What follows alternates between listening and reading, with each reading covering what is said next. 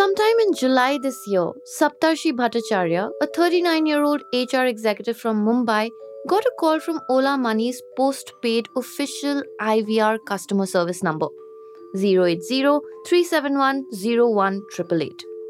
IVR stands for Interactive Voice Response. You know, the ones with pre-recorded messages that ask you to dial 1 for A, 2 for B, and so on. And Ola Money Postpaid is a buy now, pay later or BNPL credit facility given by Ola, the ride hailing company, to its customers. So, Saptarshi gets a call from this number, he picks up and he dials 1 and then he disconnects. Next thing he knows, there are messages on his phone informing him of 3 successful transactions. What transactions? Now, cut to Bangalore around the same time. A person, let's call him X, we cannot take their real name because they did not want us to. So, X was using another BNPL platform called MobiQuick Zip. They got an OTP, they typed it in, and suddenly a transaction of more than 30,000 rupees took place. Now, can you guess what is common between both of these stories? Of course, they're both victims of online fraud, but it was a very specific type of fraud called a wishing scam. Like a phishing scam, but with a voice. And these wishing scams are rising quite fast. In fact, online financial frauds in general are rising. More than 2/3 of cybercrimes in India are actually online. And wishing scams make up more than 5% of such crimes. If you think about online financial scams, you'll notice how over time they're just getting more and more sophisticated. It is getting harder for us to tell the difference between what is genuine and what is fake. In fact, there are many instances of people getting calls from these IVR numbers telling them that they're going to help you secure your BNPL account from fraud. And then you get defrauded. These scams are getting quite meta. And the easiest targets for these scamsters are BNPL customers because they lack the kind of security and safety that banks offer. Plus, there are barely any consumer protection guidelines in place for them. And what's worst is that people who use these BNPL products are usually financially vulnerable. Welcome to Daybreak, a business podcast from the Ken. I'm your host Snigdha Sharma, and I don't chase the news cycle. Instead, thrice a week on Mondays, Wednesdays, and Fridays, I will come to you with one business story that is worth understanding and worth your time. Today is Wednesday, the 18th of October.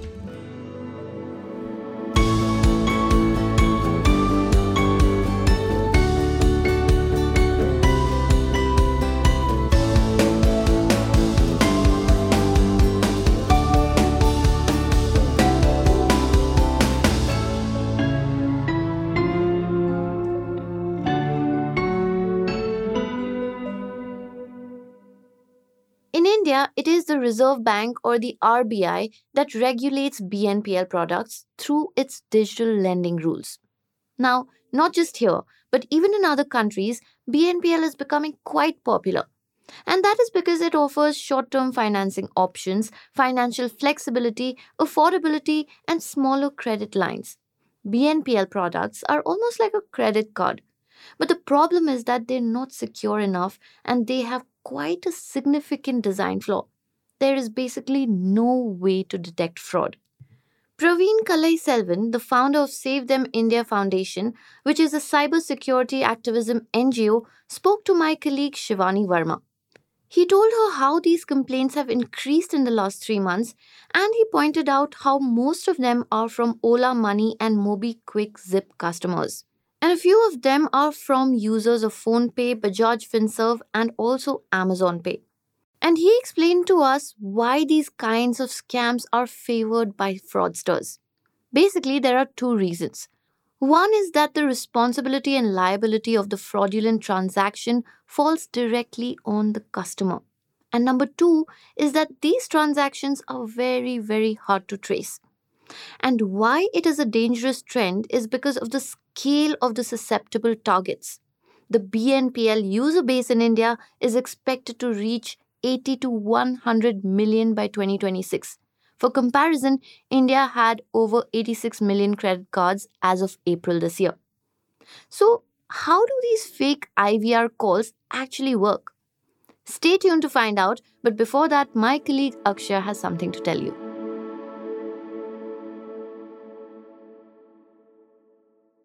You've probably heard of Grow. Maybe you've seen one of their YouTube videos explaining what a mutual fund or an SIP is. Or you might even be using Grow to invest your own money. It's a financial services platform, a mutual funds marketplace, and it was last valued at $3 billion. And this was a very popular and a very common idea even 7 or 8 years ago, when Lalit and his co founders were knocking on doors trying to get funding for Grow. So, why then did investors put their money into it? If there were already dozens of these companies in the same space, and some of them even listed. We got Lalit Keshre, the co founder of Grow, on our leadership podcast, First Principles, hosted by Rohin Dharmakumar. And Rohin asked Lalit a simple question on the podcast: what set Grow apart from the other players? And very interestingly, Lalit said there was a formula, a 4 step formula that he and his co founders used to carve a niche for themselves. And in his opinion, this is a formula that every direct to consumer product needs to be thinking about. In fact, he broke this formula down in great detail on this particular episode of First Principles. Along with that, he also talked about his love for his customers, how to delight them, how to really understand them, and how to be obsessed with them. I highly recommend you listen to the whole episode and keep an ear out for the 4 step formula. The link to this episode is in the show notes, or you can just look up First Principles by The Ken wherever you get your podcast. I am Akshaya from The Ken's newsroom. Thank you for listening to us. If you like what we do, please rate and review us wherever you get your podcasts. And now, back to Snigdha.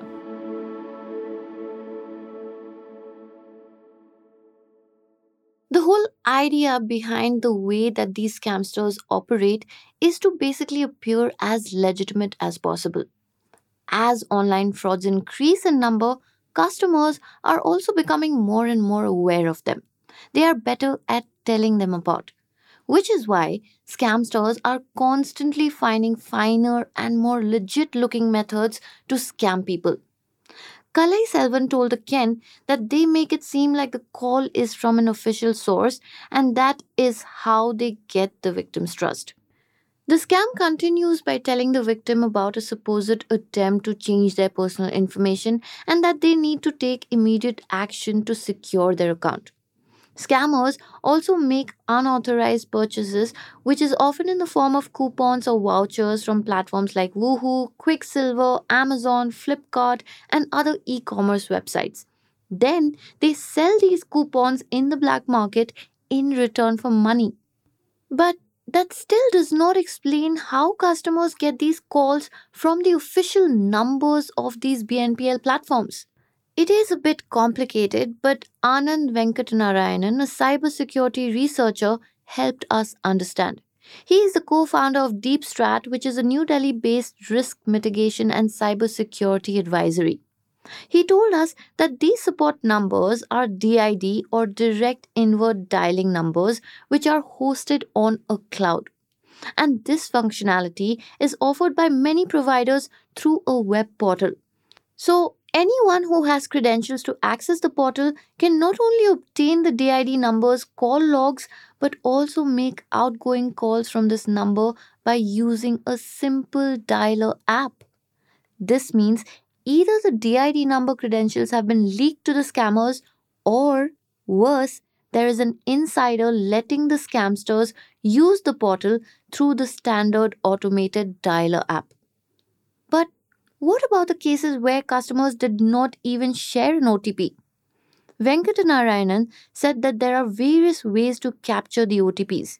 He said that fraudsters have access to the systems within the companies. For example, if I can send you an OTP to your number to authorize a transaction, what would prevent me from filling it in myself because I'm an insider?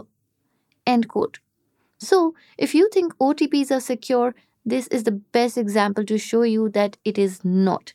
At least, not anymore. So, OTPs only work effectively, at least partly effectively, if they are used for additional factor authentication. In 2008, the RBI had made two factor authentication or 2FA mandatory for all mobile banking transactions. But again, even 2FAs are not entirely safe anymore. Yes, they do help reduce fraud to a large extent, but their impact has also become weaker. Coming up next, how do cybercriminals decide who to target?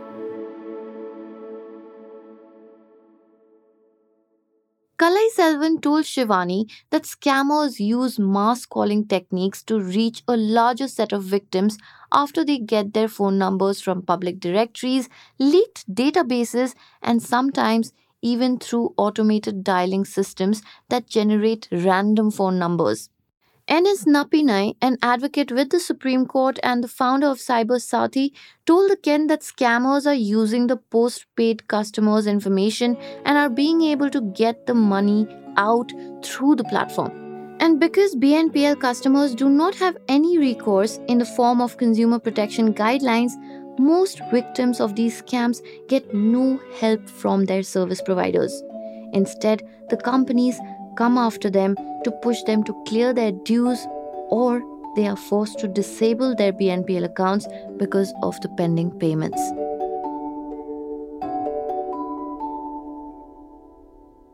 Daybreak is produced from the newsroom of the Ken, India's first subscriber-focused business news platform. What you're listening to is just a small sample of our subscriber-only offerings. A full subscription unlocks daily long-form feature stories, newsletters, subscriber-only apps, and podcast extras. Head to theken.com and click on the red subscribe button on the top of the website. I am Snigdha Sharma, your host, and today's episode was edited by my colleague Rajiv CN.